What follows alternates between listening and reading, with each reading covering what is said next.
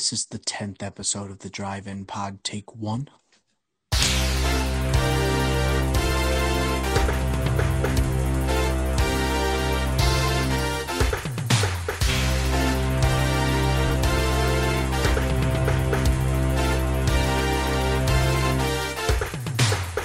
Howdy doody, welcome to the 10th episode of the Drive-In Pod. Double digits, kid, we still here. We have a juiced up episode for all you listeners with a much anticipated review of the Trial of the Chicago 7. We have a checkup and trailer roundup as always. And we have a top billing for the best Aaron Sorkin movies. The Drive-In Boys delivered once again for you loyal listeners. So sit back, relax, and enjoy the Drive-In Pod.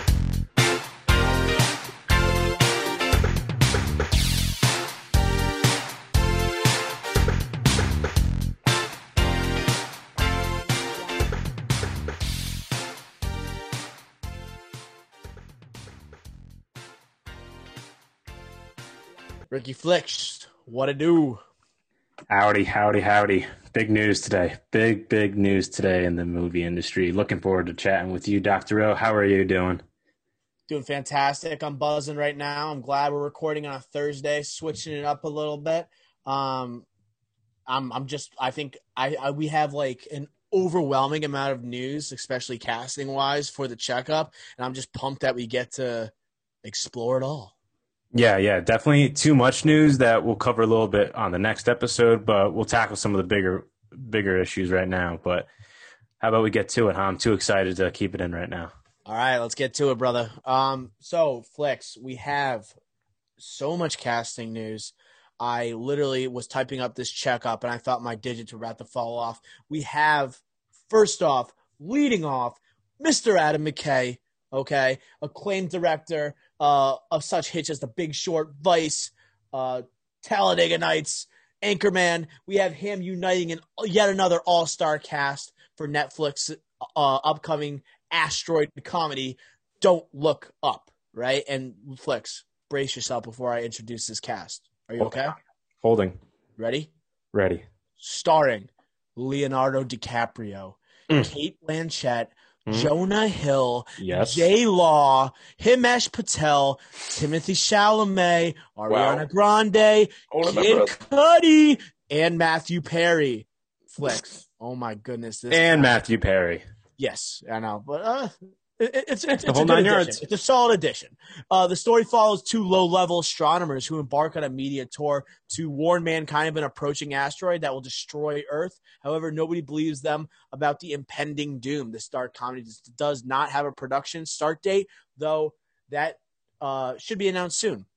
Rick, Flex, what do we think about Adam McKay's upcoming dark comedy? The rumors are true. We talked about this earlier, previous pods, and the news is even bigger than was rumorly reported. Timothy Chalamet joining this? Are you kidding me?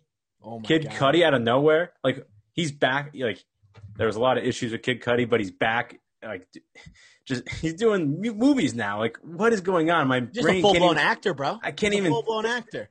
I know, but when was the last time he was in a movie? I can't even think of the last time he was in a movie. Dude, he was in the Entourage movie. Remember, he was a secretary. Oh my gosh, Remember that? Pharrell. But okay, if we move it Everyone along was here, in the Entourage movie. yeah, everyone. Gronk was in it for God's sakes. Edelman. But huge cast. I'm looking forward to everything. I know there was also news today with Chalamet in the Wes Anderson movie coming out. He's only going to be a minor role in that, so I'm glad that even though that was kind of downer news, him being included in this all-star cast boosted me right back up. So definitely excited for that. And all in all, huge cast, dark comedy, like we mentioned. We mentioned in the previous pod how this is Leo kind of diversifying, progressing as a complete actor. Hell yeah. I just can't wait to see him in a movie with Jonah Hill because there's that famous picture of them running and hugging together, if you know what I mean. Oh, yeah. Dude, like they're actually going to be in a movie again. Two. Wolf of Wall Street, yeah. Jordan Belfort, Donnie Azoff back in the mix. And then we're throwing J-Law in there. Are you kidding me? And Timothy Chalamet? That's it. Like this is like the best ensemble cast on paper since Once Upon a Time in Hollywood. Isn't Ariana Grande in this too? Yeah, she's here. Oh my God. I think I listed her. Did I forget to mention her? No, she's on here. So, Wow. yeah, Ariana Grande. I don't know where she's gonna fit in. Maybe she's playing herself in a little cameo. But I'm pumped, man. This is a different look for Leo. Let's get him in a comedy. He's introduced now to Netflix too. Man that's known Yeah. for destroying box offices without doing franchises is now going to be coming and taking over your living room. Yeah, and if we just don't get too starstruck at the moment right now, just from listing off the cast, if we focus on the director here, Adam Kay, he has a lot to prove after Vice, and he even mentioned that with his comments saying this week, saying that Vice was the bleakest thing he's ever worked on. So now he says he's pulling out the big guns with this huge all-star cast and this unique concept with this dark comedy with Leo starring in it.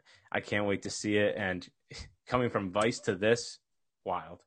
I think Vice did get a lot of critical acclaim, but when we watched it together, Ricky Flicks, we weren't impressed. It didn't blow our socks off like The Big Short did. And I think a lot of people overhyped Vice because they thought it was going to be like another rendition of The Big Short. It didn't have that excitement that built up from The Big Short. The Big Short was such a boring idea. And Adam McKay came away with just blowing the audience's mind, cracking them up, and just Creativity making at its finest. yeah, just making something more understandable and also entertaining from something that you wouldn't understand on a regular basis.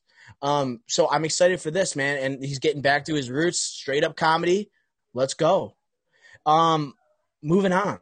All right, more casting news. We have another movie with another major director. We have Ridley Scott and Joaquin Phoenix teaming up for Kit Bag, which is going to be a biopic about French military leader Napoleon Bonaparte.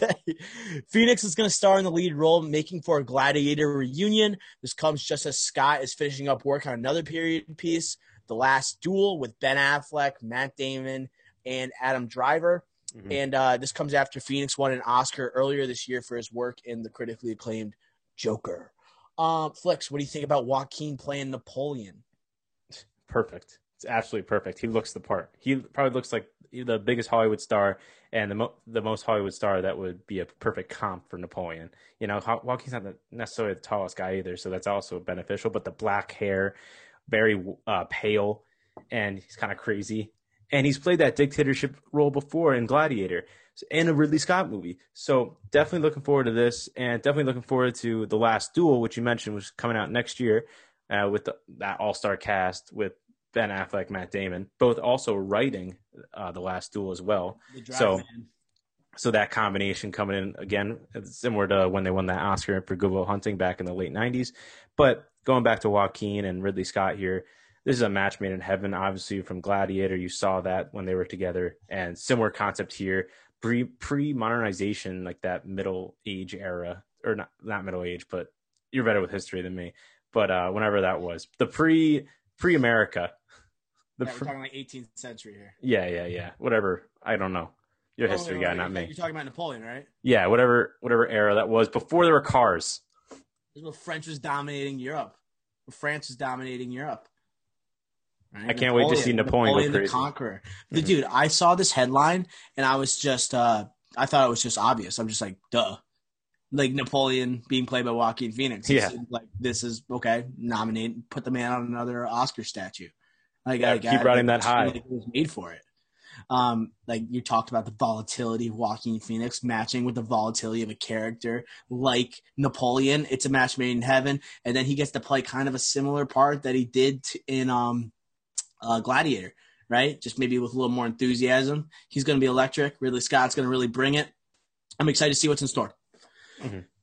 Okay. Are you ready for more casting news, Ricky Flex? Bring it on. So we have Anya Taylor-Joy, Chris Hemsworth, and Yahya Abdul Mateen II cast in the upcoming Mad Max prequel focusing on Imperia Furiosa, right? Originally played by Charlize Theron. In this go around, Anya Taylor-Joy will be playing the lead. Theron will not return to her iconic role from Fury Road due to George Miller dismissing the idea of de-aging technology following his viewing of The Irishman and the performance, how that movie did. So, Ricky Flex, what do you think about Charlize Theron not returning for the Imperator Furiosa prequel? We were just riding on two highs, and now we have to bring it back to reality here. I think it's ridiculous. George Miller needs to reevaluate. You're buzzing too hard. In his eyes. Like, how can you compare the Irishman, like a 76 or whatever year old De Niro aging to 25, to Charlize Theron, who looks like she's 30, that she has to de-age only like 10 more years? Plus, see, they could, with makeup, they could just do that. And you can't just take Charlize Theron, who's in the prime of her career, being nominated for Oscars right now, in the past decade with Mad Max and also Bombshell. You just say, you know what, let's not use an Oscar-nominated actor. Let's have no Oscar-nominated actors in this movie. That's ridiculous, especially off the high of Mad Max, which some people thought should have won Best Picture. Just absolutely terrible, absolutely a terrible decision. No disrespect to Anya Taylor-Joy, great, good actress, but nowhere near Charlize Theron, and a terrible thing to see. You hate to see it, Doc. You hate to see it. I was definitely disappointed when I heard this news. You obviously want an icon like Charlize Theron to play the character she made so iconic. That's just natural. I'm assuming that they're going to make this character much younger than what Charlize Theron looked like in Fury Road. That's the only way I could explain it, because when you look at Charlize Theron, she looks drop dead sexy. She's absolutely gorgeous, and she could lose 10 years with makeup, 10, 15 years automatically. So I kind of thought of it like Anya Taylor-Joy is much younger. She's early 20s. She's a hot actress on the rise in the industry. And then, like, if they wanted to have Charlize Theron and they wanted to do makeup, we saw how, like, she's a chameleon, dude. Like, her in Monster, where she played a serial killer, obviously. And then you had, like, literally, she went from, like, the hottest woman I've ever seen in my life to the ugliest piece of trash in history. Yeah. And then you had her in Bombshell. She's unrecognizable. She plays Megyn Kelly. She looks more like Megyn Kelly than herself. Yeah. That was unbelievable. So if they wanted to, I'm guessing that they really want to create a story about a younger Furiosa, maybe create a future movies building off of that character. I think we kind of make up for it a little bit with Chris Hemsworth and Yaya in there. Yaya, dude, is like could get an Oscar by the time this comes out. Up right now. Like, he could be getting one for. He's getting a lot of rave reviews for Trial of Chicago 7. He's in the upcoming Matrix 4 movie. He is buzzing right now, and he's coming off an Emmy nomination from Watchmen. Spectacular actor, and he's really getting to showcase himself now because of his recent success. And Chris Hemsworth, arguably the greatest action star on Earth right now, like the biggest action star on Earth right now. We talked about that. Chris Hemsworth, action movies, equal sign. Like, he looks like he could be a part of the Mad Max franchise. Yeah, definitely. I think that's a good person to add to the Mad Max franchise, especially with like his comedic relief. Maybe he could bring some of that to the Mad Max universe, because like Tom Hardy, like he was great in Mad Max Fury Road, but like absolutely no comedy there at all, because obviously with the story doesn't affect that wouldn't be the right thing to do, obviously. But Chris Hemsworth, possibly, like, that would be a great addition if you get almost a Mad Max type, almost a Tom Hardy type of role here. Yeah, but like maybe like on a lighter note, that would be very interesting to see. Yeah, and then like you mentioned, just on a heater, and he just keeps it going, and I don't see it stopping really. I think just after Trial of the Chicago 7, Candyman, now this, like, what movies is he not going to be in the next 10 years? Like, he's going to be in, and he's like, all those movies are different. Like, you have action movies, like horror, mystery movie, and then you have this pure, a drama and Trial of the Chicago 7. So he can be in any role, and Watchmen, like you mentioned, being a superhero. So he could be in any role, and like he's just set for the next 10 years. Flex, I'm about to throw something out there that might be controversial. Yeah. Yahya Abdul-Mateen, he is Black Manta in the DCEU, and there's a lot of questions around Black Panther and the MCU. What is going to happen, right? Whether they bring in a new character similar, right, to T'Challa, or they recast T'Challa, could you not see Yahya as a potential next Black Panther? Well, so I did not see that coming. I told you, it's kind of controversial. I think it's not a bad take. If you're like looking, it doesn't have to be T'Challa. It can be someone else. You have to continue in my opinion, someone's got to take up the mantle. People talk about John David Washington, who looks like Yahya looks like a superhero. And he looks like he could easily carry a franchise. He's in all these great. Now he's picking up a Mad Max movie, Matrix. He was in Watchmen. It just seems like he's going to be a hero at some point in one of these superhero movies. I agree, but I don't think in the Black Panther franchise, just because of what happened with Chadwick, obviously, R.I.P., but also Daniel Kaluuya is still there. Like, he's still in that franchise as well. Like, no. And they could. We need no way. He's a huge actor right now. The power to carry a franchise. No, but no. Just listen. Hear me out. But You then you can carry also a have franchise. wait. You hear me out. You have him, but you also have the general. I can't remember her name right now, but also T'Challa's sister. Like those two are Yeah, the most she's prominent, right. besides Chadwick Boseman, the actual Black Panther, were the most prominent figures in that universe or that franchise. So they might just use that as Mm-hmm. like a stepping stool for them as well. So that could be like those three people. And Michael B. Jordan, is he really dead? You could just bring him back as well. So I really think I do like your idea, You but can't I have think it Killmonger could. die. I'm not saying that is going to be the case. I'm just saying that's an option, and I think they should save him for a different type of character. Mm-hmm. Dude, I just threw it out there because I think he's bound to play a hero. He also would have He made is a bound. badass Blade, but Mahershala Ali's already there. So True. it's like, I mean, I think he would just be incredible. Like, I think he would have been awesome. And he has the physical presence, right? He's the incredible actor. He's Hmm. just on a roll, and this usually happens to actors that are on a roll. If they want to play a hero, they just get what they want. And I doubt like Black Manta is a big enough character for him at this point. Yeah, Just saying. I agree. I agree, and I didn't love him in that either. In Aquaman, I didn't think he No, was he's that corny. good. Yeah, Whole movie's corny. yeah, I agree. But it'll be interesting to see if they could develop it. Like now, he has gaining this experience. Maybe Aquaman 2 could be a lot better than Aquaman. Yeah, who knows? But I also wanted to comment before we move on to the next piece of the checkup. Uh, George Miller, I think, has a point about The Irishman. I think that the de-aging and The Irishman is one of the most overrated aspects of movies in the past, like, 10 years. Like, it's, like, insane how people, like, want to say it was just this great piece of cinema when you have, like, Robert De Niro being de-aged 20 to 30 years, beating the crap out of somebody on the curb. That makes me laugh how, like, he still has, like, the same old motions and he's Hmm. still hitting them, and he's like as if he's making contact, like with a punch or a kick from 30 years ago. And it's like not the same. It just doesn't match up, and it's the most ridiculous scene I've seen in a movie in a long time, and that's coming from The Irishman, right? I'm talking about the Yeah, scene, obviously, Scorsese. store. So that is so bad, and if he looks that bad in an action scene from a non-action movie, it's like how are you going to use the de-aging technology for a whole movie? So I kind of don't blame him. Yeah, I agree. I don't blame him for not using de-aging. I just blame him because I think there's other methods he could have used besides de-aging, like makeup, or just not doesn't have to be as young. Or I don't know. I just think that you didn't have to use de-aging for Charlize Theron. But like I do agree that that is an issue going into the future of the industry or recent future with de-aging with action movies. It's going to be difficult to implement that. And Irishman, I love that movie. I think it's one of the best movies of the past decade as well. Not as well, but personally, I feel like it's one of the best movies of the past decade. But that scene was terrible. Like That scene was atrocious. it's hard not to laugh. And if you like look back at other great movies like The Godfather, I still laugh every time when Sonny is beating up, in quotes, beating up the guy, I forget his name, Tony. Ty Shire's, Yeah, Tony. Ty Tony Shire's in the husband. street and is clearly missing, and they zoom in on him missing his head. Like I laugh at that every time as well, and that's arguably the greatest movie of all time. Just careless. So That's just a careless scene. Like they yeah, just didn't look back and see how ridiculous exactly. it was. So Um, I think that in action movies that's a bigger issue, but like in movies like The Irishman, not as big of an issue.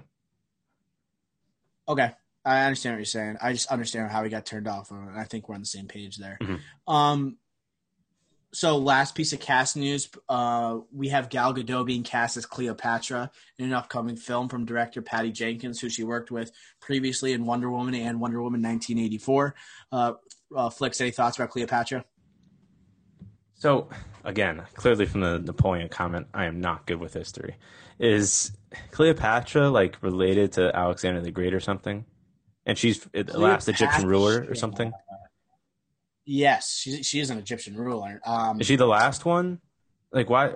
I believe. Like what does she do that's famous? Is it because of Alexander the Great, or is it because she's like the last Egyptian ruler? I honestly know more about the movie from 1963 than I do about All right. Cleopatra. Do you want to like run through a quick synopsis or something? Like I have no idea who Of the Cleopatra movie? is. No, just of Cleopatra. So, Cleopatra, who's she? Egyptian queen. Okay, born 70/69 BCE, famous in history and drama as the lover of Julius Caesar and later Oh, as the wife of Mark Antony. All right, so she was like a All right. I mean, she was like a sex icon back in the day. Okay, so that's perfect. Like a sex icon. That's perfect for Gal Gadot. Like, absolutely Yeah, perfect. that's who Elizabeth Taylor played. Yeah, right. So, like, in the original, with the James Mankiewicz version, like 63 Cleopatra. Right, with the guy, Mank. Yeah, Mank, who's the Oscar winner potentially this picture. Best picture. Yeah, funny enough, is getting his own biopic on Netflix from David Fincher that we talked about last episode. But I thought that was fascinating too. And I think they could have, like, because the original Cleopatra movie was nominated for Best Picture. It was nominated, I believe, for at least 4 Oscars, but it was known for its turbulent set. Elizabeth Taylor starred in the movie as like she was a sex icon as Cleopatra, and she was married to Richard Burton at the time, who was also in the movie, and they had a very turbulent relationship. And as a result, like the production of the movie extended to an exorbitant amount of time, and it was the highest budget ever for a movie to that point because they had to keep shooting it. It ended up winning, not winning, but it was nominated for multiple Oscars. It might have won. I have to recheck. It was a top grossing movie of that year. Yes, it was a top grossing movie of that year, but it still lost money, which is wow. That's insane. And and so it's like a big deal that Gal Gadot is playing this character because last time it was played was by Elizabeth Taylor. Right. And it really hasn't been there hasn't been a rendition that's been memorable since, or even played, now that I can think of it. And I think she's getting some flack right now too, because she's being considered, I think, too white to play the character. I believe so. Who is Elizabeth Taylor? I did see some news. No, not Elizabeth Taylor. Gal Gadot? Really? Yeah, wow. Even though she's Israeli. Yeah, that's kind of odd, no? Yeah, people were like throwing a fit about it, and they were saying that she's totally not a person that. of color, so she shouldn't play Cleopatra. I think it's a perfect casting, especially pairing back up with Patty Jenkins, who directed Wonder Woman and Wonder Woman 1984, which is hopefully coming out in December. Fingers crossed. But I love this casting. Like, clearly from Wonder Woman, you could see Gal Gadot playing a princess, or I know Cleopatra's not a princess, as we just learned, but a regime-type ruler. I think that, and also just exotic, beautiful, drop-dead gorgeous sex icon. Gal Gadot is so that. Hot. Yeah, so this is just a perfect casting in my book. I don't understand what other people were saying with that. Like, I think that, sure, I just think that Gal Gadot is perfect for this, Doc. Yeah, I agree. And then just to wrap it up with I just wanted to say this is like the first time she could be starring in a serious movie, taking the lead in more of a dramatic role compared to her roles in Wonder Woman. She started off in the Fast and Furious franchise. She was in like the Keeping Up with the Joneses movie. Yeah, she's going to be in Death on the Nile. Yes, she is going to be in that movie, but she seems like she's just playing another pretty face in that movie. But this is her in the lead. This is her movie. So definitely. I'm interested, and I'm glad that she's doing it with Patty Jenkins, who she's had previous success with. Yeah, definitely. Yeah.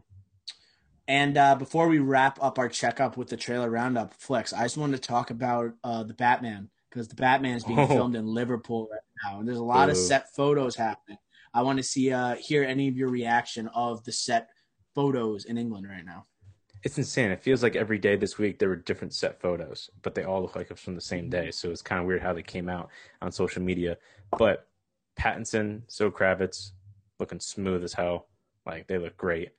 John Turturro looks decent. Like, he doesn't look as bad as I thought he was going to look. Like, I don't know how old that man is, but he's been in movies since like early 70s, right? Like, holy crap. He looks pretty good. Yeah. And definitely better than his last big movie with the Big Lebowski sequel / without the Big Lebowski. The Jesus Rolls? Yeah, Jesus Rolls. It looks a lot better than that. So, granted, like... I've not seen that movie. Oh, I can't. I don't know if I can watch it, but I guess I will get to it at some point. But he doesn't look that bad. But the thing that I took away most, Colin Farrell, still unrecognizable. I thought maybe for a second it might just be the darkness of the trailer, or just wasn't my screen's just not as focused. No, still unrecognizable. Yeah, man. Like Colin Farrell, that is the one character for the Batman set I want to see more than any other character, and that includes Batman, because he's he is the most suave looking dude, Colin Farrell, in real life, and then you see him as this fat slob with this extra skin that looks like it's tired, hanging off of his body. You have the umbrella, the iconic umbrella was out, and he just looks like I made a comparison in my blog. He looks like Gordon from Dodgeball, his evil brother or something like that. He just looks so ugly, and I can't stop looking at how ugly he is. Uglier than and Gordon. Then you have Zoe Kravitz. Then you have Zoe Kravitz, who looks so hot as Selena Kyle. And then she's like arm in arm with Carmine Falcone, who is John Turturro. So it's got me thinking, what's the relationship between those two characters? Like in the scene of the set photos, right? Is that her like stepdad? Is it a godfather relationship? Is it a sugar daddy? Like, who the heck is Carmine Falcone to Selena Kyle? And how are they so close? And, like, it's got to be interesting. A funeral are they at? Are they at the funeral of the guy who had his face wrapped up at the beginning of the trailer? That would kind of make sense because we see, like, Selena Kyle breaking into that same apartment. We see, like, in Pattinson's there and everything like that. And Bruce Wayne's also at the funeral. It just there's a lot of stuff lining up. And it's going to make me ask so many questions the more set photos we get. And I love the aspect that Matt Reeves just doesn't care if he's filming it and people can see it. Right? Yeah. He's just like, okay, these people aren't going to see this movie till 2022. Got to give him something. Let's get him excited with the set photos.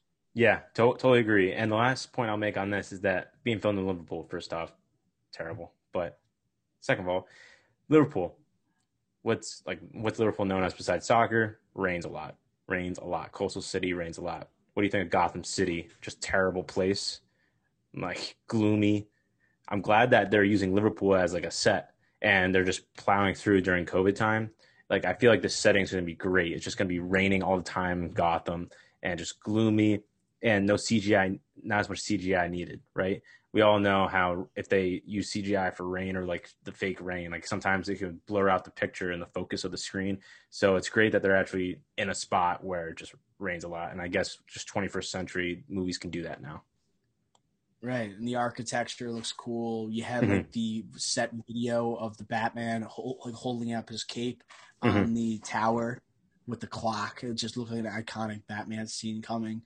And like I think Jeffrey Wright was mentioning how there's going to be very minimal green screen, if any, in this movie. Right, and he said the whole trailer we saw there's no green screen whatsoever. So I mean, that's just going to be. I haven't even seen it yet. It's my favorite movie I've ever. Best movie of 2022. It's just my favorite movie already. I can't wait. But that does it for today's checkup. We're going to move on to the trailer roundup with Pixar's Soul, who has a new trailer. And they also announced the news. This movie will be on Disney Plus, right, with a subscription of Disney Plus. You can see it on December 25th, Christmas Day, with starring Jamie Foxx, Tina Fey. Synopsis for the movie: Joe is a middle school band teacher whose life hasn't quite gone the way he expected. His true passion is jazz, and he's good. But when he travels to another realm to help someone find their passion, he soon discovers what it means to have soul. Flicks, what do you think of this trailer? What a log line. What a synopsis. I like that. But I did like the trailer. I think it looks good. It's different than what I expected. I did not expect them not being real people, like being souls, right? I didn't expect that at all. Just from the still photos of the movie from prior months, did not expect it because they only showed the human aspect of it. So that was shocking. So now I'm seeing that after those expectations. Now I'm getting Inside Out vibes. I'm getting those, and the movie's called Soul, similar to Inside Out, where it's inside a person, right, and their emotions. So I'm getting those vibes. Exactly. So I think it's a cool concept, similar to Inside Out. I did think that the leaders of the soul world, like, they were a little creepy. Do you know what I mean? Like, not the people that look like Tina Fey and Jamie Foxx, not the little guys, but the big guys that look like they drew it with pencil from the trailer. Okay. The big guys. I'm trying to remember.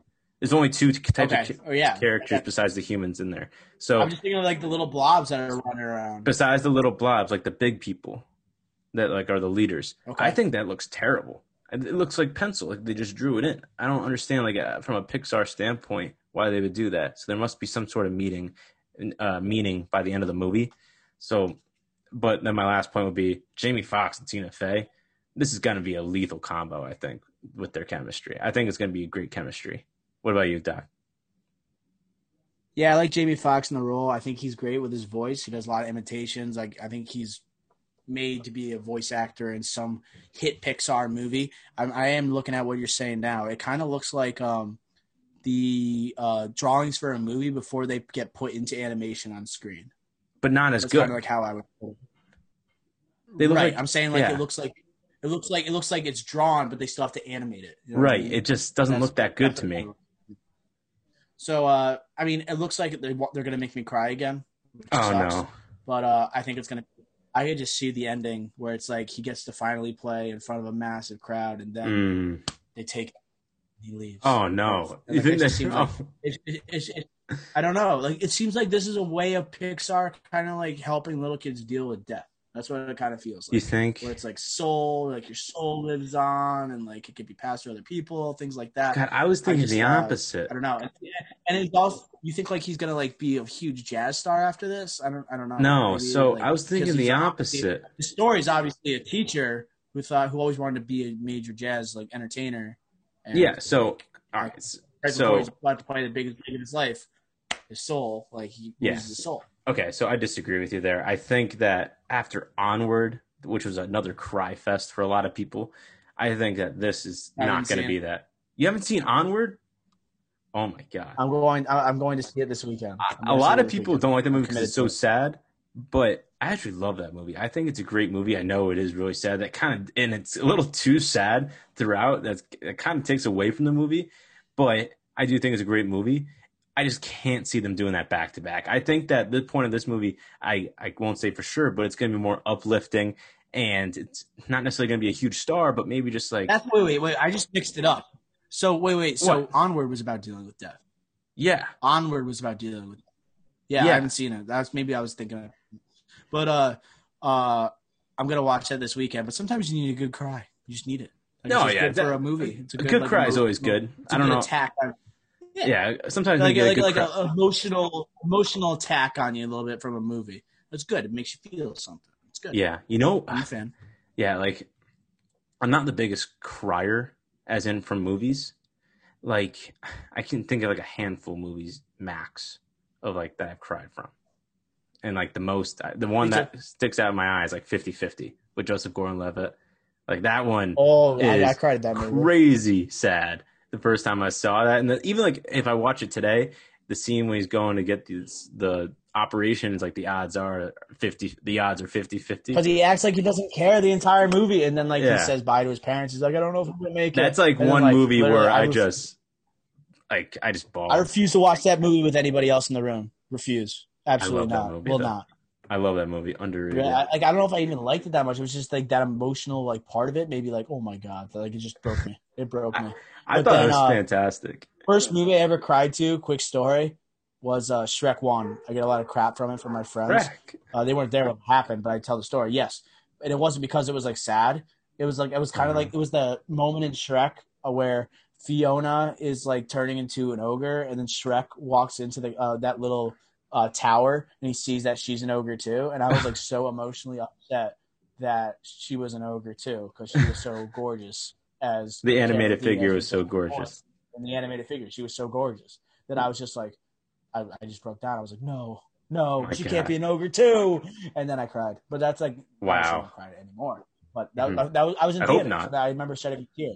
Yeah, no. I love Shrek. Mm-hmm. Wow. But then I was like, I guess she can be an ogre if she's in love with Shrek. Blah, blah, blah, blah, blah. But it was you had a talking to from father. Yeah. I don't think so. I think I just cried. He was like, and he just said, like, you weirdo. And I just got together. Well, back to Soul. Let's bring out the thermometer predictor. Dr. O, what is your prediction for the movie? I mean, it's a Pixar movie. It's automatic 80 plus, especially if it's not a sequel. A lot of times you're getting like, if you're getting like a Cars sequel, you could see it hit the 70s or 60s. Frozen 2, I think, was in the 70s. I'm anticipating a real emotional movie here. Great acting performances. I'm just going to guess 89%. Yeah, I see that. Inside Out got absurdly high, like high 90s, I want to say. And I just don't think this. Yeah, and I don't think this is going to come even close to that. I think that this isn't going to be a letdown because Pixar is going to need this to be big because this is going to be Disney Plus second year Christmas time. They're going to need this to be a big success. So I think that they're not going to mess this up. but I don't see it hit in the 90s. But it's Pixar, and it looks like a better Pixar than like a Cars 2 or like a Frozen 2, so it's above an 80 for me. I'll go 86. 86 for Soul on Rotten Tomatoes. Inside Out got a 98. God, I personally, like, if I had to like put a ranking on that out of 100, I would not go A+ on that. Too sad. I wouldn't feel comfortable putting a score on it right now. I gotta rewatch it. I haven't seen it since I saw it in theaters, dude. I haven't seen it beyond that because I like emotionally I don't want to see that again. But it's a good movie, so I do want to see it again at the same time. So it's like I'm between a rock and a hard place. Yeah, like the scenes with the girl, the human, it's just like so obvious. It's not so obvious. It's just every scene is her being moody until the very last scene. So it's just like similar to what we were saying. You were saying, yeah, and it's similar to like you were saying this the other day with like every time you pull out a gun and they shoot him. Like what movie we were talking about? I forget what we were talking about, but Devil All the Time. Devil All the Time. That's what we were talking about. Devil All the Time. Every time they pulled out a gun, like you knew someone was dying. It's kind of like that. Every time you showed her, she's going to be sad. There's not going to be anything different. That kind of took away from the movie for me. But I know we're talking about Soul, so I'll hop off my hot takes from Inside Out. But Soul, 86, Thermometer predictor. All right, that does it for the thermometer predictor. That does it for the trailer roundup, and that does it for the overall checkup. So we are going to now move on to our review of the highly anticipated Aaron Sorkin film, The Trial of the Chicago 7. All right, Flicks, we're on to our much anticipated review of Netflix's new original from Aaron Sorkin, The Trial of the Chicago 7. I'm going to give you the synopsis, we'll give you the cast, and we'll go into it. All right, Flicks? That's good. So, synopsis is the film is based on the infamous 1969 trial of 7 defendants charged by the federal government with conspiracy and more, arising from the countercultural protests in Chicago at the 68 Democratic National Convention. The trial transfixed the nation and sparked a conversation about mayhem intended to undermine the U.S. government. We got a very topical movie for this day and age. We have an all-star cast, right, to go along with Aaron Sorkin directing. We got Sacha Baron Cohen. We got Eddie Redmayne, our boy JGL. We got Yaya, Jeremy Strong, Mark Rylance, Frank Langella, Michael Keaton. Just an incredible cast, Flicks. I think, where do you think we should start, Flicks? I honestly don't know. There's so many things going on in this movie and with this cast. You can't really start at one character, but we can start at a character. We could start at just the movie in general, what your initial thoughts were, or did it meet your expectations? Yeah, let's go with that. Let's go with expectations going in. What did it live up to them, right? Did it fall short, right? How did it line up with what you thought the movie was going to look like? Yeah, I think it fell short. Not to be a bummer or bad news. That was blunt. Yeah, very, very blunt. But I do think I like the movie. I did enjoy it. I watched a second time, so I think that explains, like, that says something about it, right? But my expectations were like not a movie like Molly's Game, but to the level of how much I liked Molly's Game, I expected to like this even more, just because I'm into history and I'm into this type of story, and a Sorkin courtroom movie to develop a little bit. Yeah, exactly. From that first movie. Yeah, look at him to take the next step, learn from his mistakes from Molly's Game, maybe, and just take that next step in his directorial experience. I did not see that in this movie, although I did enjoy this movie. I did not see that. What about you, Doc? I had high expectations. Obviously, this was my favorite for Best Picture. I'm not confident it's going to be a winner. I think it could get nominated. I think by default. I had I think it's a pretty good movie, and like we have some potential like awards season movies coming up that could be contenders that we will be reviewing on the pod soon. But I had high expectations going in. I think the cast was I think it was they lived up to the hype. But in terms of the movie's downfalls, we're going to get into it. But I was thinking that Sorkin was sort of the downfall of this movie. I mean, I guess we'll just go into it. Let's go into his style, the way he usually directs, his over dramatization. Okay. We obviously have a very compelling story here. right? True story, historical story, one that is unlike any other trial, maybe in U.S. history. So you had something very unique going on. And I felt like a lot of the movie was overly dramatized, even though you didn't have to. It was already pretty dramatic. Flix, what do you think about that take?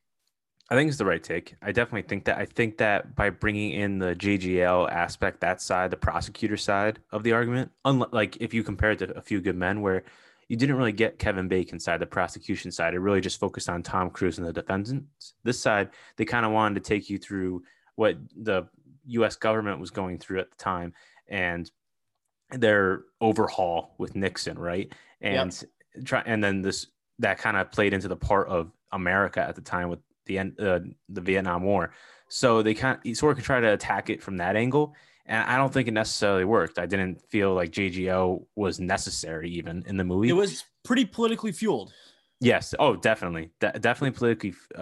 You could definitely see Sorkin's political viewpoints in this movie for sure. And I don't think that's like the biggest drawback of this movie, though, really. Not to switch subjects, but I don't think that was even like a couple main points. I think a main point is the ending. The ending I thought was pretty poor. I think that could also be tied into the over dramatization, in my opinion. Yeah, I think that goes to your point with the over dramatization in your original question, that by the end, like you could feel the build up every time that Eddie Redmayne's like partner in crime, like he's always writing down the names of everyone that died that day from the Vietnam War. Yeah. But I think the problem is that's all he really brought to the story, really, that was compelling enough. Like, sure, like the tire situation, yeah, but that was really Eddie Redmayne and showing his character more. But by the end, reading those names, I just think that wasn't the biggest payoff that this movie deserved. And that's no disrespect to like Vietnam veterans or anything, but for a movie of this significance, of this like topical, as you said, it just needed more at the end. I just don't think it was powerful. I think it was trying, like, Sorkin. It's good on paper. He did all he could to make that as powerful because it is a true story. So I think he was very limited with that ending. But like the over dramatization is like trying to make it feel like everything that these guys stood for was paid off by reading a bunch of names. It just didn't feel right. And with the over dramatization, what I really wanted to get into is the take on history that Sorkin had, like on certain historical aspects, I should say, of this film.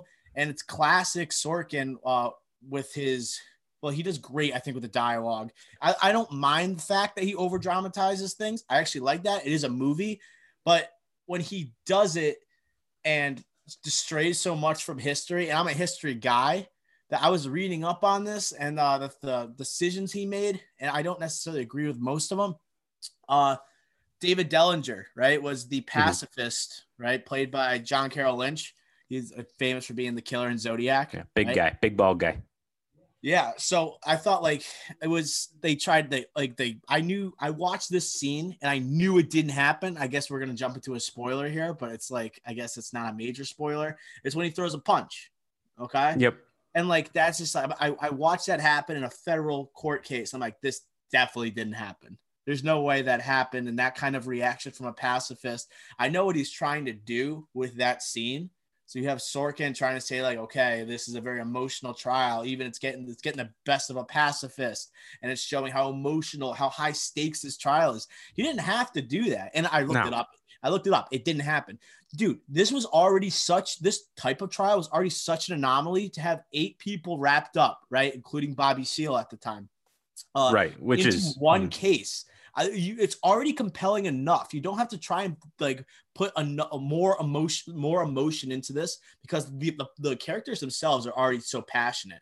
So it's like you're adding that. You know what I mean by that? No, so, yeah, definitely. And if I'm freaking David Dellinger, like I don't know if he's alive today, but if he is, I would be recently. Wow. Well, if I was his family, I would be pissed if Sorkin showed me punching someone in a federal courtrum. Like, don't show me like that. Yeah, exactly. Like this is a historical event. Why show me in my worst when I didn't even do that? If I'm known to be a pacifist, I'm like the most sane person in this group. So why do that? Like I didn't like that. I didn't like it either, but I understood the decision to do Yeah, it. And right. I don't hate. But was it Sorkin the way- necessary? Was it No, necessary? absolutely was not necessary. It's like it was way over the top. And then like the way like Langella, the judge, obviously Frank Langella, the way he like sometimes interacts with Bobby Steele and with William Kunstler, who is Mark Rylance. Mark Rylance's character. It was super like, okay, there's 0% chance he acted like this, like in the trial. And like, but I understand, I'm okay with the facts. It is a movie. It's going to be over dramatized, but like when it takes away from the movie and distracts me from like the overall goal of the movie, right? And its message, I'm just like, okay, like this is just like him, like almost just toying with the audience. Right. That's what it kind of felt like. Yeah. And I think to bounce off or to move to elaborate on that point is that Frank Langella, I don't know how you pronounce it. I thought he was great in this. I honestly think he was. And I think that Mateen was also like Bobby Seale. He was good in this, not great. I know everyone was praising him, but like he really kind of did the same thing over and over again, which I didn't find impressive, but it was good and compelling the way he did it. But I thought they were both a little over the top. And that's kind of just like to what we've been saying is trying to show the emotional impact of this trial and all the other points that we mentioned. But I just thought it was a little too over the top and kind of made me uncomfortable the second time watching. It's like, all right, I've seen this a million times now. Like, I don't think I'm going to watch it. Yeah, right? And but I think, so I personally, I like Yahya a lot here. I think his repetitiveness, it was supposed to make you uncomfortable. And just like, of course. Yeah. No, but I'm also thinking like where he's coming from. He's part of the Black Panthers. Yeah. It naturally make people uncomfortable. It's like what they were disruptors to society. But I love that we're talking about the performances now. Langella was great. He was like a great old, not with the times type of guy. He's perfect for that. And I thought his interaction in the courtroom between him, Abby Hoffman, which is Sacha Baron Cohen's character, and Jerry Rubin, which is Mark Strong. I thought that those interactions were incredible. Like when they dressed up as the judge, right? Yeah. And then also like the part where Judge Hoffman, right, Langella saying, "I'm not related to Abby Hoffman," and then Sacha Baron Cohen. Like Sacha Baron Cohen, I think arguably was my favorite character of this movie, just because I think he's supposed to be everybody's favorite. Yeah, but the energy he brought, and he looked like he was having a blast while he was making this movie. Right. Yeah, it looked like he had fun. He was partially the narrator too with his stand-up, and I loved his interactions with take on Eddie that. Redmayne. Mm-hmm. Yes, he is. He basically did narrate the movie, and he was definitely the most enjoyable. And Jerry Rubin, I didn't necessarily like in this movie. I wanted Mark Strong to kill it. Right, he's coming off that Emmy win for Best Lead Actor. Jeremy Strong. What did I say, Mark? Mark Strong. I think I said that earlier too. But Jeremy Strong, I was looking for him to like break through on the big screen here. Didn't really follow through as much as I wanted to. I found his accent super annoying. Yeah, and, I did see. I agree with that, but I kind of understand why they had it, so I'm not really too upset by that. I'm more upset with people that say like, "Oh, he's just Ken Roy to me. He's just Ken Roy to me." Like, yeah, sure, I love Succession, and that's probably getting like I don't want to diss him because I think he's a great actor, but he's going to do great things in my opinion in Hollywood, not just on Succession. Big Short. But in The Big Short, he was fantastic in that as well, and I think he has a lot to prove. But for people saying, "Oh, he's Ken Roy to me," like, come on now, come on, see past that. He's better than that, even though he's a juicy role in a Sorkin movie. Like come on. But yeah, going to your point with the performances, I actually did one that we haven't mentioned yet, Eddie Redmayne. I did like him a lot in this movie. I thought I think this role was perfect for him. I really think he was like the like he wasn't the emotional like ride that you have with Rubin and Sacha Baron Cohen's character, and Dellinger's kind of like that, like we said, the pacifist, but more just like the straight arrow guy. Redmayne's like trying the goody two shoe guy, right? And he's just too perfect for that. Right. Dude, I agree completely. He was sneaky good in this. He was sneaky good, and no one's talking about it. Like, obviously, Yahya had the juicy role, and so did Langella as like the quote unquote racist judge. And Sacha Baron Cohen was just a likable character. But I thought Redmayne was the guy. He was supposed to be the calm, collective guy, the potential like future politician. He is a future politician. Very cool. And he's like supposed to be the responsible guy. Then at the end, you see the transformation of his character, and you reveal more about his past and what did he do right, to potentially quote unquote incite riots between the people and the protesters and the police. And then you find out, and then you see the fire in his belly at the end of the movie, right, when he's like potentially going to go on the stand, and why he's not the greatest choice to go on the stand. That was a great scene, right? It's the like interrogation with it was Rylance so great and him. because he's putting on this persona that he is not what Jerry Rubin is or Abby Hoffman is, right? He's I'm looking to start. I'm better. He's like, I think I'm better than that. He kind of thinks that, right? He thinks like they're not like necessarily the smartest characters, and he doesn't right? connect. They don't connect at all. And then at the end, like when he's finally he comes through with Abby Hoffman, Sacha Baron Cohen's character, they hit that breakthrough and like, okay, we're connecting. We're on the same level. That's why like that climax I thought was great, but it's just that the ending didn't like live up to the the strong climax, if that makes sense. I think to continue with that, it's just when you think courtroom scenes, right? You think Sorkin, you think A Few Good Men. It's just so tough to follow up A Few Good Men, right? I know Sorkin didn't direct that, but that's his movie. That is his movie. Like come down to brass tacks. That's his movie. All right. Rob Reiner, right? That's Rob Reiner. Yeah, Rob Reiner, great director. But to this point, like those expectations are so high, and they just didn't even come close. And I don't give it's hard to come close to any movie to A Few Good Men. But we didn't have any of those Tom Cruise moments in this movie at all in the courtroom. We had like some good moments and like the Michael Keaton moment, but like that was quickly downgraded with the it's not going on the record and things like that. Which sure, the Bobby Seale moment getting gagged, maybe. Yeah, but like. So You Can't Handle the Truth to compare it to that, or just any Tom Cruise any Tom Cruise interrogation moment on a witness on the witness stand. I just think that nothing came close to that, and it's just tough to follow up. I do think though a comparable point with my favorite courtroom scene in this movie is the day one of the trial when all the 8 defendants, they're kind of like they're like bickering or they're like talking to each other, and they keep going from pair to pair. And it's just like out of nowhere, Abby Hoffman comes over to talk to Rylance when Rylance is talking to Eddie Redmayne. It's just that it was like a play. It was like a play when they're announcing and all these quick little jabs. But it's like the spotlight quickly goes on one person, and then the stage goes dark and quickly goes across the set to another person. It was just like a play, and it was so impressive the way they did that. And I think that was great. But again, just no huge moments in the courtroom like You Can't Handle the Truth, or that one performance in the courtroom that was just like breathtaking.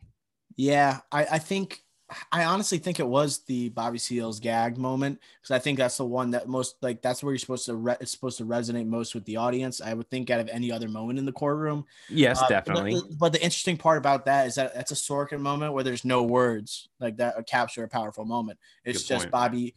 It's Bobby Seale with a gag in his mouth, who's basically shaking, staring down Judge Hoffman, and Judge Hoffman staring him down, right? And then, like, I think that's supposed to resonate with the audience. And then I think the important line was when they all approach the bench, and it's like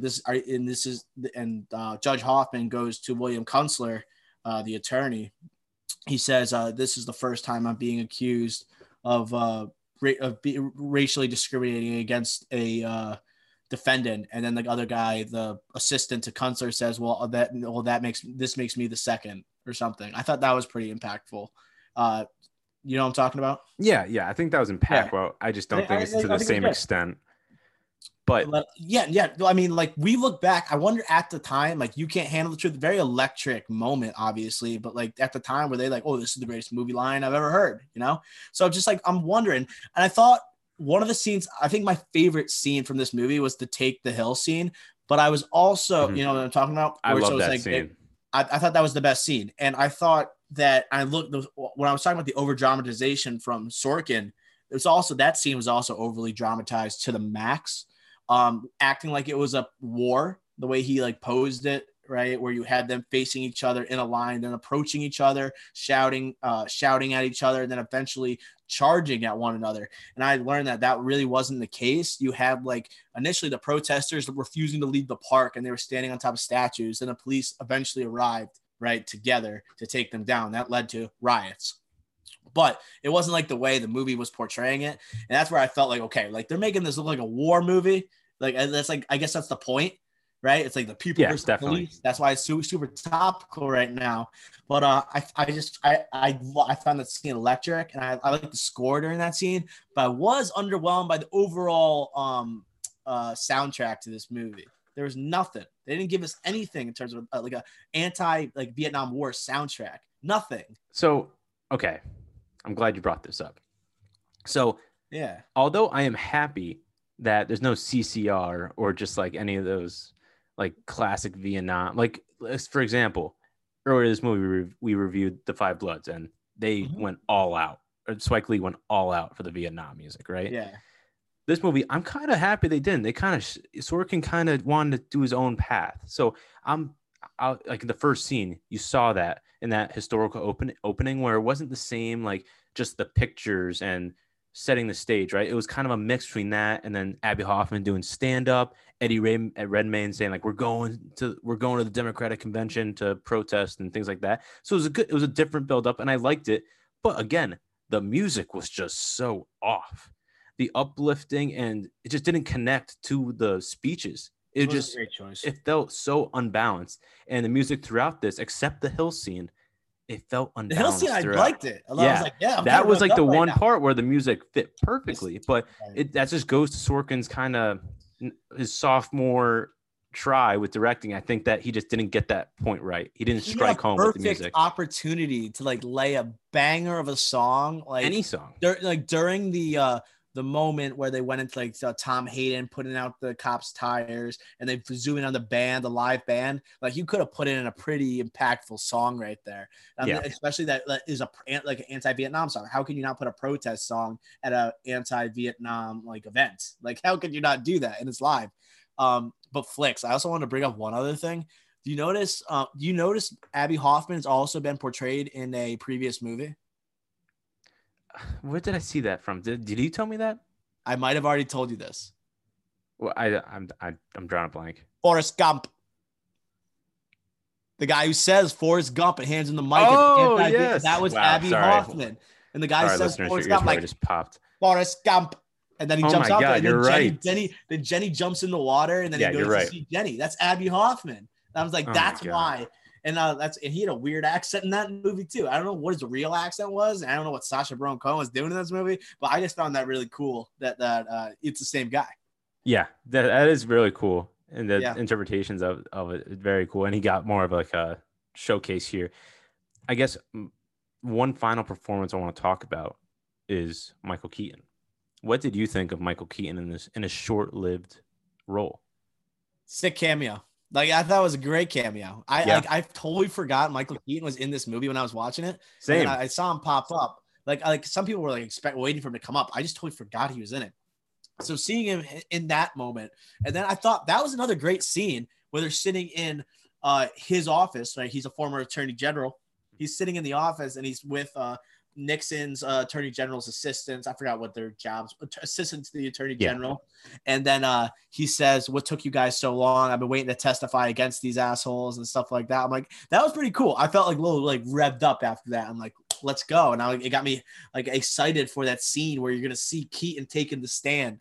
And I didn't know that much about, and that was also very over dramatized by Sorkin compared to what actually happened with Ramsey Clark, right? Former attorney general for definitely. LBJ. And but I think that's just him fueling like both sides politically and trying to get the audience like I was hyped up for the final like the climax. I think the climax, nearly the climax. Yeah. I think going back to my earlier point to connect with this is that a lot of the big scenes here, at least to me, besides Yaya scenes, were outside the courtroom. It's for me. Like this Michael Keaton scene, that was huge. The Eddie Redmayne scene when he's getting interrogated by Mark Rylance in the house and doing the cops taking off their badges in front of at the Democratic convention. Like these majors, and then the Hill scene. Those three scenes were outside the courtroom in a Sorkin movie. That was just a shock to me and kind of disappointing, as all the courtroom scenes with all these characters, only two of them were on the stand and both were very short-lived. Sacha Baron Cohen's witness stand scene did not do enough for me. I know I mentioned that in the thermometer predictor, thinking like, oh, that was going to win in this Oscar. Now, it was a second. It wasn't even the best witness scene. It barely happened. Yeah, so the best scenes are outside the courtroom, which I thought were ridiculous and not proper, especially when the way this movie ends with you showcase the background shot of the courtroom in its entirety and Langella slamming the hammer. Just that's where the show is. That's where like the field is, the battleground, and it just none of the greatest moments were there. Yeah, so it's just like that's where it just didn't live up to the hype, because you look at a Sorkin movie, right, in a courtroom, those are going to be the fire scenes. That's where most of the movie takes place. But it's kind of weird just to see that not happen. It just didn't connect like as much as the outside scenes. I also want to bring up really quick. I thought it was really weird. Like they almost had a romantic subplot that didn't exist with like Jerry Rubin's character and the undercover cop. Yeah. I was just like, why are they forcing this right now? It just felt really weird that they were kind of bringing it up a lot. Like Jerry Rubin kept saying like, and he was like in love with her. I'm just like, do you think this happened too? Like, no way. It's like they were forcing some type of romantic subplot. That just wasn't there. Yeah, they're forcing it so much that they involved it with JGL and the Christmas park scene. And he's like, did she ever talk about me? There's no way she would talk about you to JGL because JGL wasn't involved in any of those undercover. Like, and he just sounded dumb. Like, it just whatever. But yeah. So, Flex, what's your score? So, I know we've never reviewed Molly's Game, but if I had to give my rating out of 100 for that, I would say an 88 out of 100. Okay, maybe even an 89, close to a 90, but not a 90. This movie I thought was far inferior to Sorkin's first outing, not because, this is a historical event that is very well known. Molly's Game is kind of sexier. Jessica Chastain was like there was a pure main character in that movie where you could follow, and the story was just so interesting and so unique that it kind of gained your attention even more than this, even though this is so impactful in the history of this country. This just didn't live up to the hype for me. And watching a second time, just having not a main character, like a pure main character like there is in Molly's Game, I thought really drew it back. And then there were a lot of just imbalances throughout the movie that we've mentioned, such as in the music or just these performances where you have a great performance outside the courtroom, but not inside the courtroom. I thought it was unbalanced, but still overall, it's a good movie, worth a watch for sure. Even a second time, if you really want to. 76 out of 100 for me. 76. I'm going to go 84, Ricky Flex. I was initially higher on it. I was like at a high 80s, potentially really? 90 the first time. I mean, I love the topic. I thought it was an amazing potential story you could tell, right? It's just like something very unheard of, bringing together 8 very uncommon people from different organizations and then putting them under the same case. I thought that was wild, and I love the actors here, and I thought there was some very, very good performances. None award worthy, I don't think, although I did love a couple of them. Then the ending did not match my the high anticipated climax, and I thought the very well done climax. And I think honestly the music did throw me off as well. I gave so I'm going with 84. Yeah, like there were like a lot of good to great aspects of this movie. Like the montages I thought were very unique. Like on the witnesses testifying, all those undercover agents, and they keep doing the flashbacks back to each one interacting with one of the defendants. I thought that was very interesting. And then the Sacha Baron Cohen stand up, the kind of the narrating aspect I thought was very unique as well, and a good use of narration, but also kept you even more interested compared to like an Antonio Campos and Devil All the Time, right? Right, where they're explaining the most simple things, and he's just trying to connect you maybe to like a flashback or something, right? Like that. So yeah, it was great, and I thought he was the most exciting character to watch in this movie too. And one last point I just thought of, I think maybe the biggest drawback for me in this movie, even though I thought it was very interesting, I just thought it wasn't big enough, was when Eddie Redmayne's getting testified by Mark Rylance, like practice testified, I guess, in the house that we mentioned. And the grammar mistakes that he makes while speaking is like the big moment. And Sacha Baron Cohen realized that. Like, besides Sorkin writing that, like who else would ever write that? Yeah. Like, come on. Like a grammatical error. Like that's why they riot. That's like that could be true. I don't know. But like you kind of like made believe some other aspects, like we mentioned with Dellinger and other things.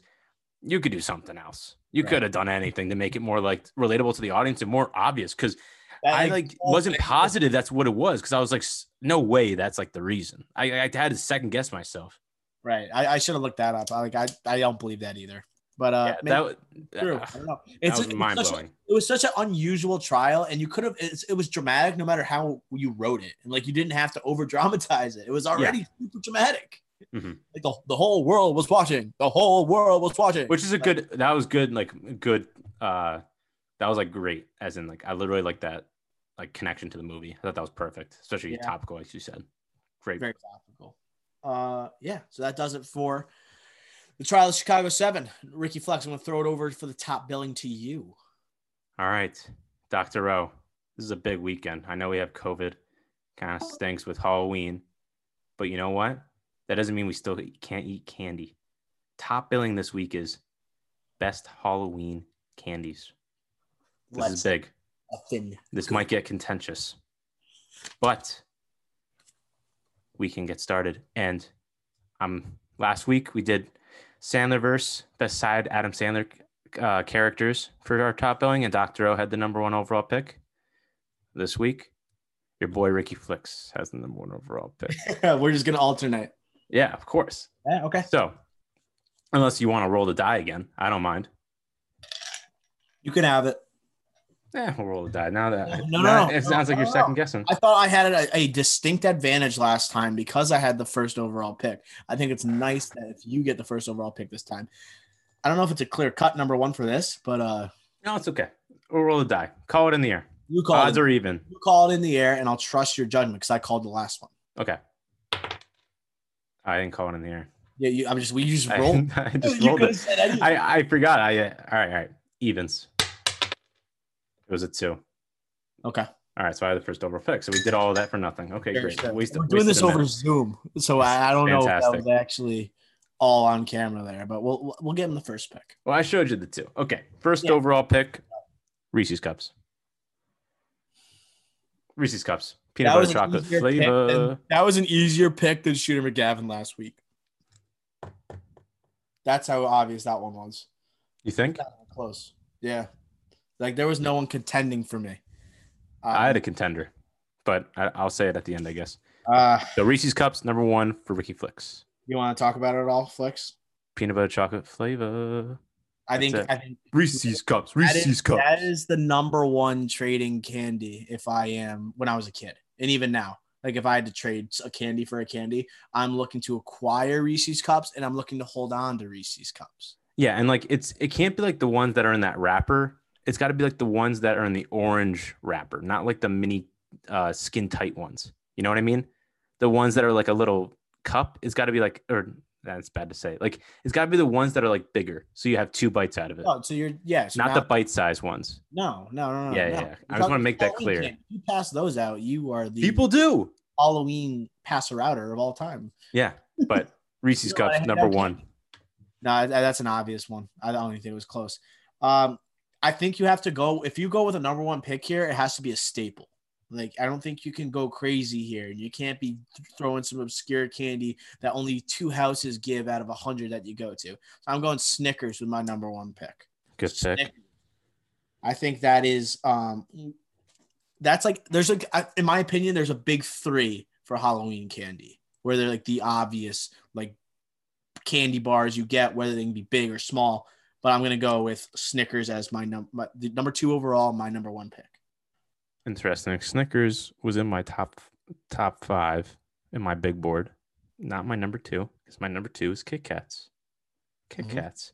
You could split them in 2. That's the big 3 right there. That's the big 3. Kit Kat is, I think, beside like a Reese's Cup is a perfect candy, but Kit Kat is a perfect sharing, but also keep, and you could split it so it's very handheld, and I think that's perfect for a kid eating Halloween candy.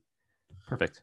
Kit Kats number 2. The reason I didn't go Kit Kat with my first overall pick is not as good commercials. I'm a peanut butter guy. I like peanut butter. I like nuts, and I gotta go with I had to go Snickers, but Kit Kat, I think that rounds out the top 3. I thought you were gonna say because of Betty White and the other Snickers commercials. Oh, I do love this. I do love the Snickers commercials, especially. Just eat a Snickers. Yes, just eat a Snickers and you'll feel great. Get it. You're not yourself today.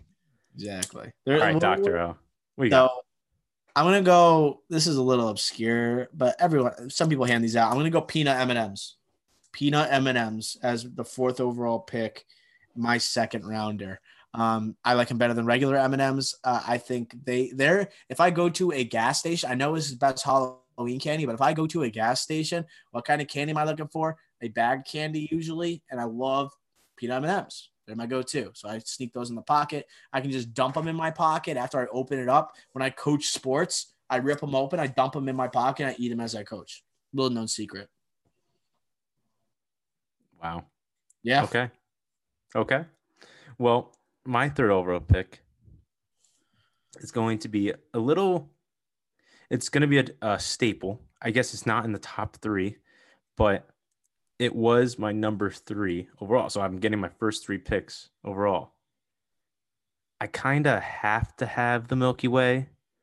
Jonah Hill, this is the end. Milky Way is my number 3 pick. Wow. That is very popular in our neighborhood. There were so many Milky Way.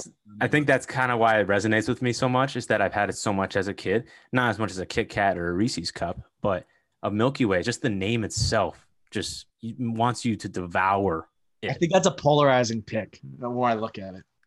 Polarizing? Yeah, I think people are like... People don't like Milky Ways? No, I love Milky Ways. No, I'm not saying it'll be polarized for me, but you put that graphic up there on Twitter, I don't know how people are going to respond. You're going to have some lovers, and I think you're going to have some people like, it's a little down the list. No one hates Milky Ways. Mm-hmm. No one hates Milky Ways. There's something similar to a Milky Way that everyone hates that we'll talk about after. Yes, I agree with that. But you know what? This is Ricky Flix's top billing. Was that? This is Ricky Flix's top billing. I know, but then we're also playing, like we're also picking for like, okay, we're gonna put this on social media. Who do people agree with? You know, the same. They agree with me every time. Not last week. We'll keep that under wraps. Okay, Dr. O, your 3rd overall pick. Twix is my number 3 pick. See, no, I like what? The commercials are great, but a Milky Way compared to a Twix, would you rather have a Twix or a Milky Way? Well, the thing with a Twix, it has the crisp to it that a Milky Way does not. It has that wafer inside of it, right? Is that wafer in that? Well, it has the crispiness to it. They got something inside there. I'm pretty sure it's a wafer, but you mix that in with the caramel, the chocolate. I like the crispness and the packaging. Sparkly, it stands out when you open the bag and you spray it on the table. Also a valuable trade commodity. Not a ton of houses are dishing Twixes out, right? Maybe like regular people are throwing out Snickers, Reese's. I think Twix is one of the luxuries that you find in a candy box or a candy bag. So that's my number 3 pick. It's not a bad pick, but outside of my top 5 on my big board, I'm getting my 4th in a row. Believe it or not, 3 Musketeers. I'm a big fan of 3 Musketeers. That's where you no. That was what I'm talking about. You're a 3 Musketeer guy? No, 3 Musketeers. What? Terrible. I thought you were talking about a Take 5. Oh my gosh. You don't like a 3 Musketeer? No. Why? No. The puffiness of it when you bite into it, there's nothing on the inside. It's like I'm eating it's almost like a marshmallow thing. I hate the texture. No, I'm out. No way I'm going 3 Musketeers. I can't believe you don't like a 3 Musketeer. I might be the minority here. I could be the minority. It's fluffy. But it's like it has that whip to it. Like Milky Way. It's like I feel like I either have a Milky Way or 3 Musketeers. I'm usually choosing between the two, and I'm taking Milky Way every time. But like I think that's also our neighborhood, and they always gave out 3 Musketeers. I think that's why I don't like them. Wow. I'm just too passionate about it. I love the logo as well. I love the logo, the silver wrapping and the font. I think it's fantastic. I can't believe you had it in your top 5. I do. I get it. You have it like here. Again, it's a Halloween candy. Like I have some honorable mentions that aren't Halloween candies that I can't pick that would easily beat out almost all my top 4 already. One that's like a very I don't know if it's a Halloween candy, but I might save that for my 5th pick, and then it's up for a veto potentially. We'll have to review it. But 3 Musketeers, number 4 for Ricky Flicks. On to you. Okay. You know what? I got to pick a candy that is not all chocolate. Okay. I love chocolate. I can't only do chocolate though. Like I got my teeth are getting all gummy, all messed, not gummy, but like all chocolatey. My gums are filled with it. Like sometimes it's good to get some fruitiness in there. So I'm gonna hit me with a Starburst here. Okay. Pack of Starburst. This was Again, those Starbucks was going to be those little 3-packs, right? Or just okay. So, all right, just to stop you for a second. So I was going to pick Starburst next. So good pick. But are we doing all Starburst or are you going to do a color Starburst? I think we should do all because like when you're getting it in a candy bag, it's not like you just get one. It's just you get a mix of 3 of them. Okay, but what is your? I think it's actually Starburst? 2 in like a candy style. That's why it's not a great pick. Is it? It's a good pick, not a great pick because you only get 2, I think, in the candies in the Halloween style ones. Wow, that sucks. So it's like you got to make them. Hopefully, you're opening that up and you get like an orange and a pink. Like if you don't get that duo, like you're kind of like, oh man, it's not that great. But that's why it's number 4 and not 2 or 1. Well, what's your favorite color? Oh, I'm a pink guy. I'm an orange guy. I know you are. We've had I love orange. I like pink though. Color orange, but I don't pink would be in my top 3. What I did the other day. Flex. Remember what I did at the bar the other day? You drop Starburst and you drink like a maniac. Yeah. So like if it's Halloween time, sometimes I'll carry a couple Starbursts with me to the bar. Get like a drink and I drop a couple Starbursts in it, and I make sure I dig the Starburst in at the end. I couldn't get it early, like last weekend, so I was like digging my hand all the way into the glass, and Ricky Flex was like embarrassed to be around me. But lunatic, absolute lunatic. I might do it again tonight. I don't know. Oh my god. Okay. Well, my number 5 for my round out my top billing. Regular M&Ms. Regular M&Ms. I personally like them better than peanut M&Ms. I knew I was going to get them no matter what because I knew Dr. O picked peanut M&Ms. Wasn't going to go double M&M. Regular M&Ms. Ricky Flicks number 5. Good pick for sure, and that's a classic. And it's one of the that might be like top, that's on the Mount Rushmore of Halloween candy for sure. Yeah, I agree with that. Big decision here. So I want to pick a candy, but I don't know if it's like a Halloween candy. What we got? I'm gonna lay it on you, and I don't really care if you don't veto it, I'm gonna keep it, and then like I don't know if it's gonna get me any votes because it's like not a Halloween candy, but Pandering. I love a good. If I go to a gas station to get this candy, Nutrageous bar. Is Nutrageous a small style, like Halloween style, or is that too big of a candy? I've never you can have it as in like you put it on your list, but I've never seen anyone hand it out or heard anyone say it's their favorite. So like. You can have it. I'm like, I don't. Reese's Nutrageous. Like, I don't even know because it's been forever. I think they might have came out like after I was done trick or treating. So I don't know. How about you give a little background of Nutrageous for the listeners? Nutrageous. It's basically a Reese's bar, and it's got nuts in it. It's amazing. That's a Halloween candy. Yeah. But it's not. I don't know if it. I don't even know if they sell it in small things. I think they do. Well, you go to the rich parts of your neighborhood, or not your neighborhood, but like other neighborhoods, I guess. Yeah, and they might deliver them out like those big king size Hershey bars, which honorable mention on this list. I don't know how I didn't put it on, but didn't. But you could just go to those rich neighborhoods, and they might have those big suckers like that. Right. I think it's on there. I'm gonna take it. Nutrageous. I think some people might not even know what that is. Like that's why I said you should probably explain it. Yeah, so Nutrageous is basically a Reese's. It's a Reese's. It's called Reese's Nutrageous. It's the Reese's bar, and it's got nuts. If I get any candy bar at a gas station, I always get the peanut M&Ms, like because they're a bag or something. But if I was to get a candy bar, Nutrageous, 100 times out of 100. Mm-hmm. Yeah. Okay. Well, before we get into honorable mentions, I'll just do a recap. Ricky Flicks' top billing: Reese's Cups, Kit Kat, Milky Way, Three Musketeers, M&Ms, regular. Dr. O, Snickers, peanut M&Ms, Twix, Starburst, Nutrageous. All right. Honorable mentions. Dr. O, what you have? Hershey's bar for sure, just because of the sentimental impact it has for me. Because I was born in Hershey, Pennsylvania. Some people might think I'm disrespecting my quote unquote hometown because I didn't pick it, but I actually was not. I never lived in Hershey. I was born on vacation. So, yeah. But I also had another honorable mention that it's not a candy, but what one of our neighbors used to hand out is Twinkies.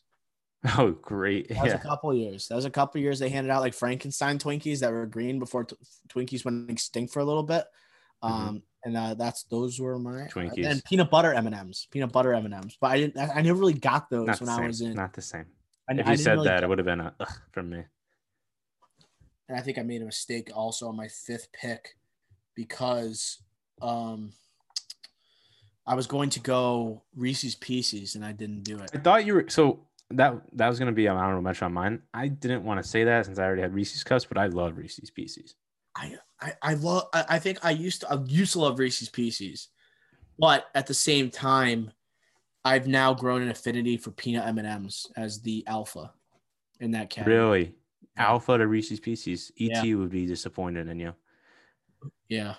But I'm surprised. Another one you like, Skittles. I thought you were a big Skittles guy. No, not a big Skittles. No, not a big Skittles guy. No. Good to know. If I get any handheld candy like the pop in my mouth, it's peanut M&Ms, Reese's Pieces. Mm-hmm. Okay. And then one other one that was on my big board that I didn't pick because I don't really consider it a Halloween candy. It's just a regular candy. M&M pretzels. I knew you were M&M pretzel guy. So good. That's like my candy when you go to the gas station. That's what I get. Pretzel M&Ms. So good. My Lord. In the blue bag. Perfect. It was also Heath Bar. I'm not a big Heath Bar guy. I used to like it a lot more when I was younger, but I wasn't going to put it in my top 5.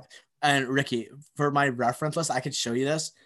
On my last place, I wrote last. I made a list of 20. Last, Three Musketeers.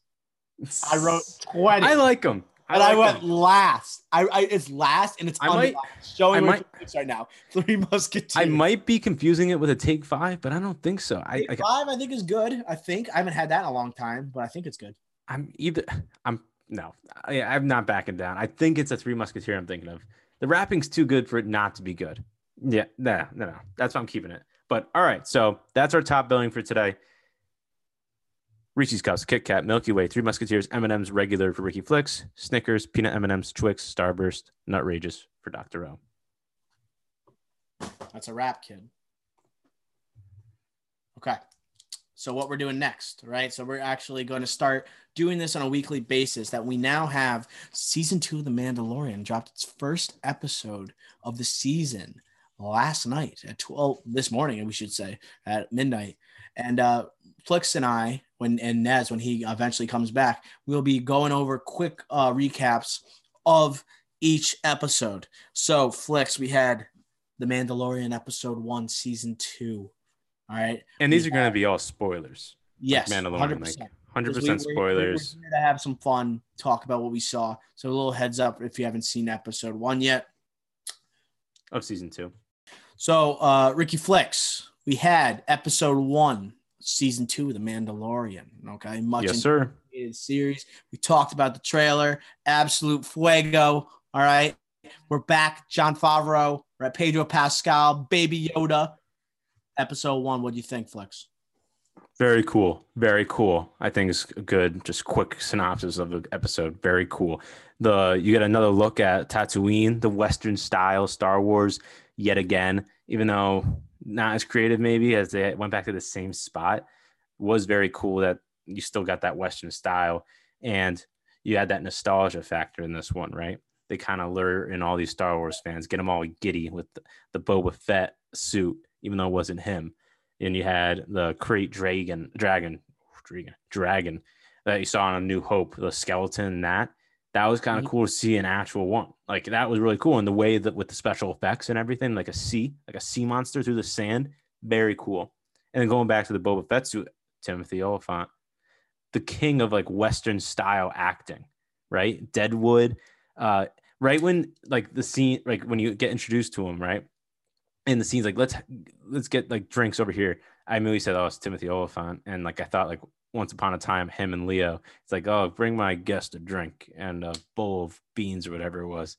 Like I just thought of that movie immediately. So very cool. And the nostalgia factor really, really spiced it up for me. What about you, Dr. L? I thought it was pretty much a like perfect Mandalorian episode in the fact that it had everything. If you were a Star Wars fanatic, this was amazing. And if you weren't a Star Wars fanatic, it was very, very good. Right. So you didn't have to be a Star Wars crazed person to enjoy this episode. But if you are a fanatic, this absolutely hit. This slapped. Like you had You had Tatooine just being mentioned and then going to Tatooine, right? You have Luke Skywalker staying shaking in their boots out of excitement like that, like they were going nuts for that. And then you have him communicating, Mando communicating with the Tusken Raiders, right? Tusken Raiders. The Sand People, and like seeing that was incredible. And just like as I said before, like having Tatooine is like the planet I think of in Star Wars. Like they say we're talking Star Wars, I think of Tatooine like immediately. Yeah. New Hope. We're talking about the first scene ever in Star Wars takes place on this planet, and the last in the sequel trilogy takes place on this planet. Like it's a very meaningful place, and by episode 1 taking place here, that you know there's gonna be a lot of nostalgia for this season, and there's gonna be a lot of excitement. And then when they were facing that monster, what type of monster was it? The crate dragon. The crate dragon. Yeah, like in A New Hope, you see the skeleton, right? Yeah, like when C-3PO and R2-D2 are like lost. And then also desert. Before I go back into the crate dragon, we also had a shout out to the Jawas, right? The Jawas are in this again, yeah. Yes. But I got a lot of like Western vibes. Okay, he was walking through the town. People are looking at the cowboy, right? The foreigner, the Mando. Yep, Western style. That's exactly what it felt like. Then you had the showdown with Timothy Olyphant with a great guest appearance, right? You got them like zooming in on both of their faces. Olyphant with a hand around the revolver, ready to go, right? Classic duel type of like showdown. And then we also had the Star Trek type of vibe with the crate dragon, where we got to take down this dragon, right? And we have to like handle this before we go on to the bigger task, which is basically getting information from this new sheriff, right? To get Baby Yoda back to his people. So I also got like some Game of Thrones vibes with like the trebuchet type of thing, like the arrow, whatever. I don't know what that was. Not trebuchet. So you had Daenerys Targaryen, her dragon, trying to like attack the stomach and really ripping through, right? That's why I just felt like Game of Thrones / Star Trek / Western. Mm-hmm. I thought it was electric. Yeah, like I thought the action scenes were really good, but like kind of what you said, like it's similar to season 1 where it's just what's the. But we know that's coming now. We know that there's going to be like offshoots, like they're not going to be on track. It's not a movie. I know, but just not moving the plot along is so annoying. Like. Right. And for a show like this, that's so much hype and praise around it, if this wasn't Star Wars and they did this, it would get crapped on all day long. I don't know. It would. You wouldn't know. Like I don't know. If you went off the plot by that much just to do these side adventures, like a video game, like going on these side adventures, like do you want to do this? You don't have to, but it's like going off the beaten plot. You always say no to those. Like doing these is so annoying. It's great to watch for like a nostalgia point of view with the Tusken Raiders, and cool to see just the action scenes of the Mandalorian, and like it just shows how much of a boss he is. But it's just annoying, right? You can incorporate those great action scenes, like the first scene. The first scene was badass with him just. That was like season 1 in the first episode where but it advanced the plot because he found out, okay, this is where this is where the Mandalorian is going to be, who's going to help me find Baby Yoda's people, which wasn't obviously the case because he wasn't a Mandalorian in the end, but still advanced the plot with a cool action scene. This, like, it was a distraction. Yeah, right? Again, goal, but they had to do it. Mm-hmm. I guess they didn't have to do it. He needed he wanted. I guess it was a distraction because he wanted the steel. Like from the guy, he wanted the Mando suit. Yeah, and that's probably going to play a factor because at the end of this episode, you get the guy who played Boba Fett's dad in Attack of the Clones, the bald guy. So playing like so he's going to probably play Boba Fett, right? So that's probably going to connect at some point. So this probably did have a meaning, just like for the nostalgia factor at the end, probably. But like that was kind of annoying to me, where I was hoping that they wouldn't do that again with these just side storylines. But then again, like I still loved it. Like my eyes were glued to the screen.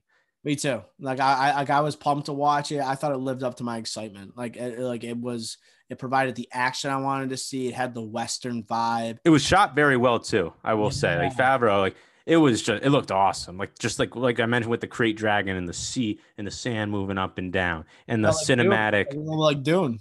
Yeah. And it was just the actual dragon was actually so cool, like very well done. I was very impressed by that because once it was fully out, like you could see its whole body. You could see like, wow, okay, that's actually impressive. It wasn't just like its head, like you would see in like Old episode Star 4, 5, or 6. Exactly. Yeah. Yes. So I was very impressed by that and the action sequences. I was very impressed. Yeah. I mean, I'm excited for episode 2, and we'll definitely go over that one next time we're here. Yeah. Any other thoughts on Netflix? The Timothy Oliphant before Mando left him, he was like, hopefully we cross our paths again. And he's in Tatooine. Like, no doubt he's going to be in another episode, either in this season or the next. I can't wait to see.